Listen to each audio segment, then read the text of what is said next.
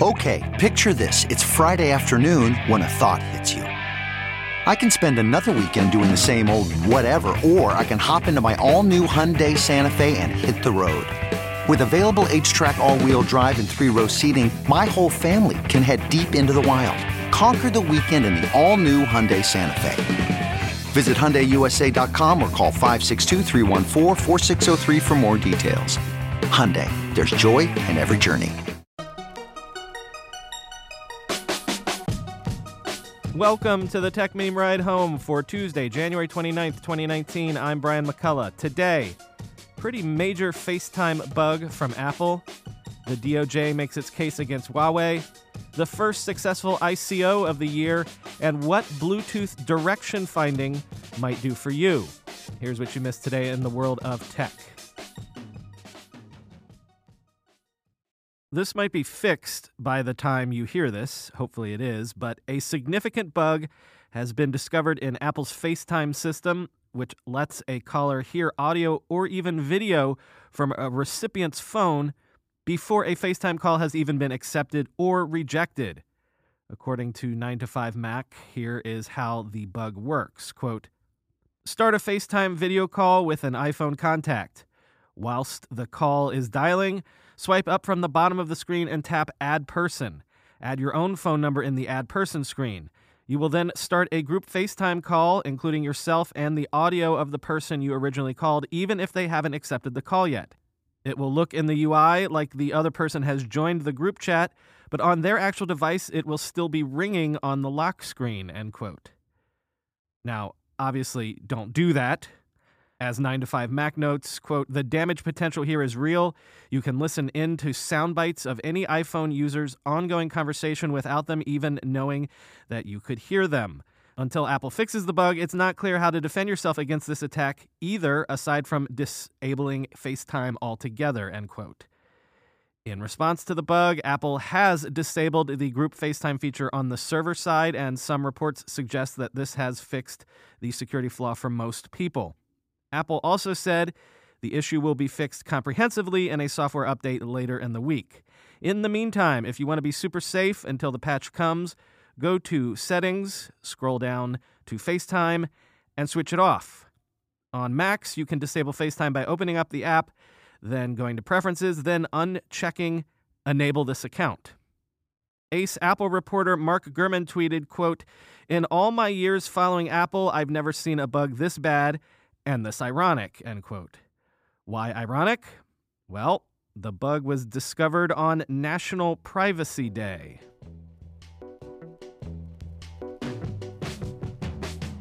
Late yesterday, the Department of Justice unsealed the January 16th indictment against Huawei CFO Meng Wanzhou, and affiliated firms. The charges include wire fraud, conspiracy in connection with doing business in Iran contrary to U.S. sanctions, intellectual property theft, and conspiring to obstruct justice. Separately, Canada's Justice Department said it has formally received a request to extradite Meng to the U.S. Meng was arrested on December 1st in Canada. Now, the sanctions violations were already alleged and widely known, but more yesterday came out about the specific allegations of IP theft and obstruction of justice. Among the particularly striking details, quoting from Bloomberg, prosecutors also alleged that Huawei began a concerted effort in 2012 to steal information from a phone testing robot developed by T-Mobile USA, and even offered bonuses to employees who could get their hands on the technologies of rivals. In the statement filed in Seattle, the government alleged Huawei violated confidentiality agreements with T-Mobile in an effort to build their own robot to test phones. A Huawei engineer secretly took photos of T-Mobile's robot, called Tappy, took measurements of parts of the robot, and in one instance stole a piece of the robot, prosecutors said. Huawei then blamed rogue actors within the company when T-Mobile threatened to sue, the U.S. said. The Chinese company also obstructed justice by preparing a report claiming to be an investigation of rogue employees, even though, quote, Huawei clearly knew that the thefts were part of an organized effort by the company, end quote.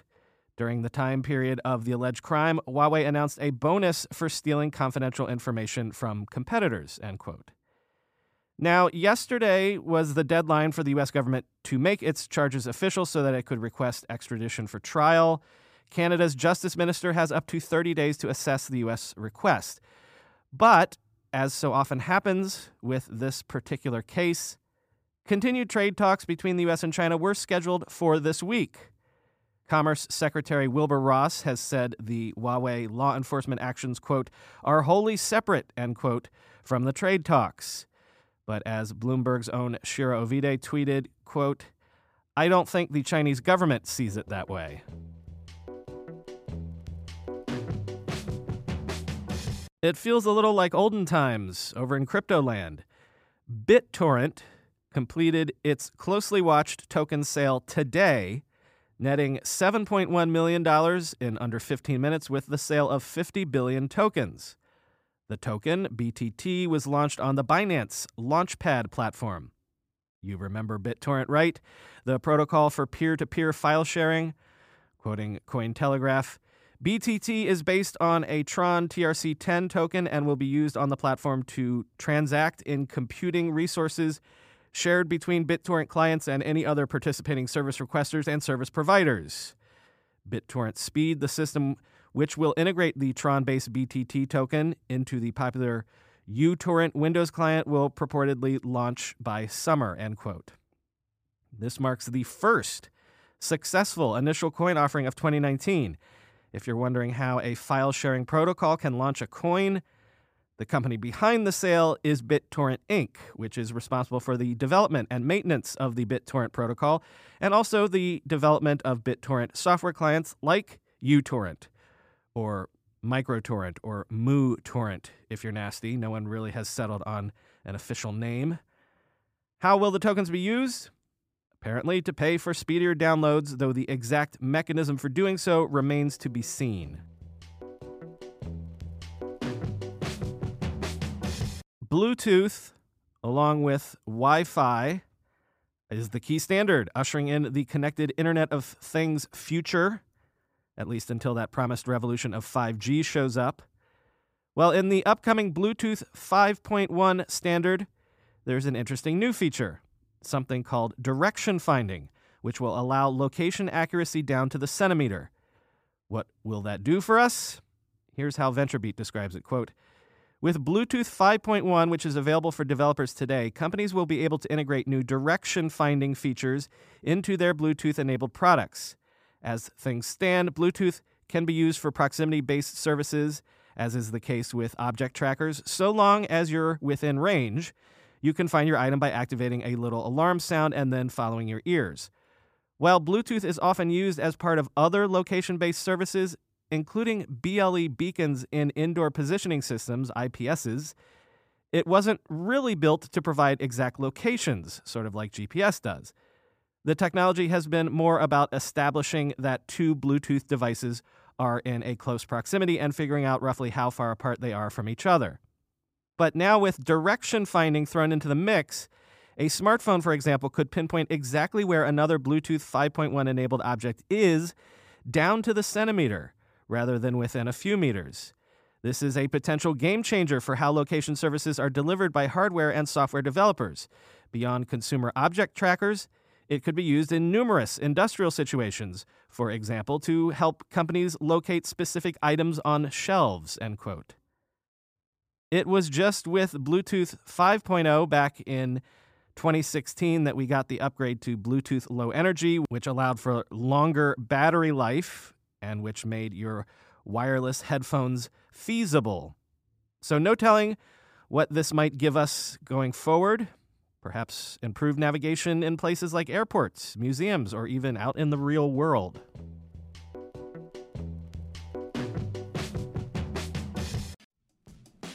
How do you make a password that's strong enough so no one will guess it, and it's impossible for you to forget, and do it for 100 different sites, and make it so everyone in your company can do the same without ever needing to reset them? Sounds impossible unless you have 1Password. More than any other product I've ever told you about, I can vouch 1,000% for 1Password. I can't live without it. 1Password makes strong security easy for your people and gives you the visibility you need to take action when you need to. Any device, anytime, 1Password lets you securely switch between iPhone, Android, Mac, and PC with convenient features like autofill for quick sign-ins. All you have to remember is the one strong account password that protects everything else. Your logins, your credit cards, secure notes, or the Office Wi-Fi password. 1Password's award-winning password manager is trusted by millions of users and over 100,000 businesses from IBM to Slack. It beat out 40 other options to become Wirecutter's top pick for password managers. Right now, my listeners get a free 2-week trial at onepassword.com/ride for your growing business. That's 2 free weeks at onepassword.com/ride. Don't let security slow your business down. Go to onepassword.com/ride. Love, love, love Yahoo Finance. Use it every day to research companies we talk about on the show. Heck, I used it constantly when I was writing the book to look at the historical performance of .com companies. But when I'm working on my own portfolio, it's also the autocomplete in my browser, yahoofinance.com. They are the #1 finance destination, producing a holistic look at the financial news cycle, including breaking news, original editorial perspectives, analyst ratings, independent research, customizable charts, and so much more. And when you use it for your personal investing tool like I do, you can securely link your brokerage accounts to it for a unified view of your wealth, including 401k and other investments. A comprehensive perspective is what sets apart great investors, and it's how Yahoo Finance ensures you have the insight to look at your wealth in its entirety. When it comes to your financial future, you think you've done it all. You've saved, you've researched, you've invested all that you can. Now, you need to take those investments to the next level by using what every financial great uses, Yahoo Finance. Think of it as an observability dashboard, but for your finances. With a community of over 90 million users each month, their real strength is helping you on your way to financial success. For comprehensive financial news and analysis, visit the brand behind every great investor, yahoofinance.com. The #1 financial destination, yahoofinance.com. That's yahoofinance.com. Because we covered this last week, and of course over the weekend with the bonus episode with Rafat Ali, some follow-ups on the digital media layoffs, especially at BuzzFeed. Management at BuzzFeed UK has reportedly told staff that 17 of 37 editorial roles there will be cut, largely in the news and celeb sections. BuzzFeed Australia, which employs around 40 people, says 11 positions are facing redundancy there. And over the weekend, there was a kerfluffle because it seemed that BuzzFeed did not intend to pay laid-off employees in the U.S. for paid time off that those employees had earned but not used. Employees would have accrued that paid time off for doing things like, working late and coming in on weekends to help their young media startup get off the ground. Quoting CNN, over the weekend, a group of employees wrote a letter about the issue, posted to Medium, and addressed to BuzzFeed CEO Jonah Peretti, BuzzFeed News editor-in-chief Ben Smith, and Lanky Taylor, the company's chief people officer. And on Monday, Isaac Fitzgerald and Saeed Jones, the two hosts of BuzzFeed's AM to DM morning show, excoriated their company for its handling of the issue. I think it's embarrassing and absurd to work for a company that puts such an emphasis on this idea that all of us are in it together, all of us are a family, and then refusing to pay out PTO, paid time off, except where it's law, Fitzgerald said. In tweets on Monday, Jonah Peretti said it was, quote, very common for companies based in New York City not to compensate employees who are let go for their accrued paid time off, end quote. But late last night, Peretti apparently had a change of heart, emailing staff that furloughed employees will be paid their accrued time off. And one interesting casualty in this round of layoffs, not even Matthew Perpetua, BuzzFeed's director of quizzes, those famous BuzzFeed quizzes, is safe from the axe. On his website Flux blog, Perpetua wrote this, quote, you might be wondering, wait, why would they lay you off? You were doing the quizzes, and that brings in a lot of money. Well, that is true. But another thing that is true is that a lot of the site's overall traffic comes from quizzes, and a very large portion of that traffic comes from a constant flow of amateur quizzes made by community users. In the recent past, the second highest traffic driver worldwide has been a community user in Michigan who is a teenager in college who, for some reason, makes dozens of quizzes every week.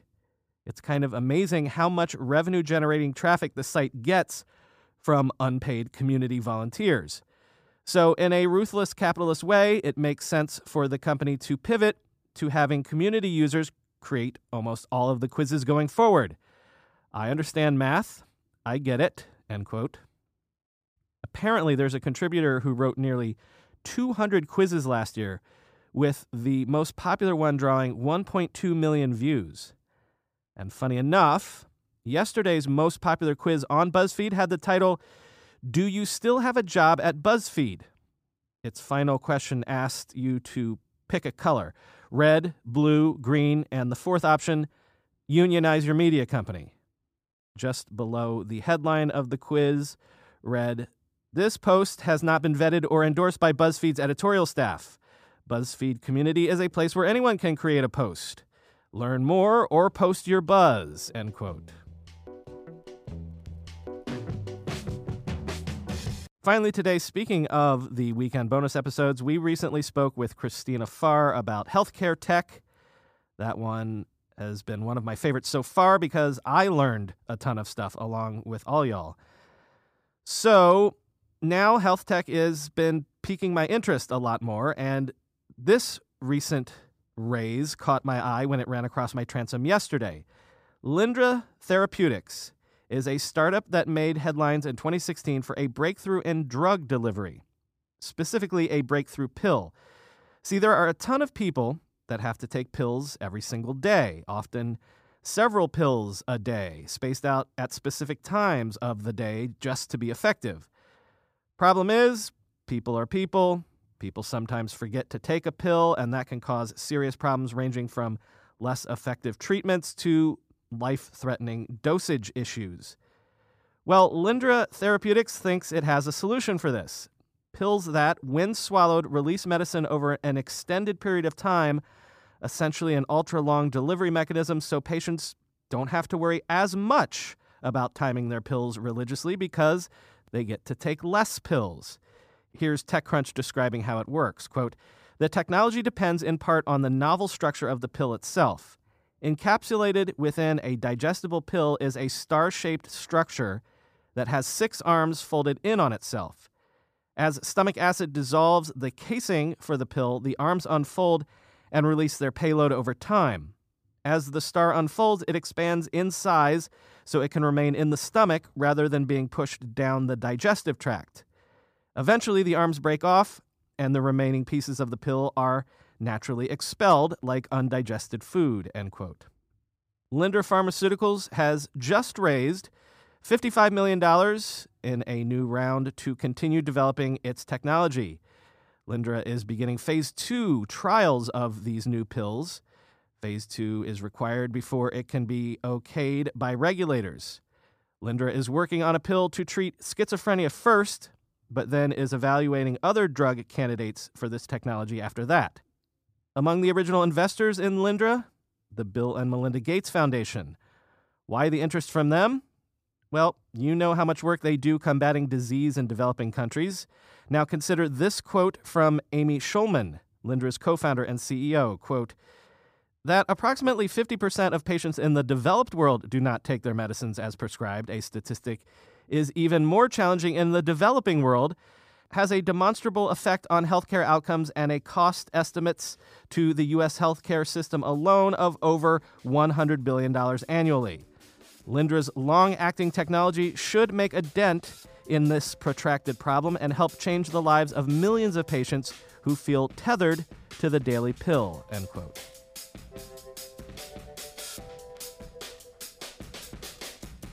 That's all for today. I've been your host, Brian McCullough. Follow me on Twitter at BrianMCC. Follow the TechMeme editors at TechMeme, where they tweet all the headlines, all hours of the day and night. And check out the podcast subreddit at r/ridehome.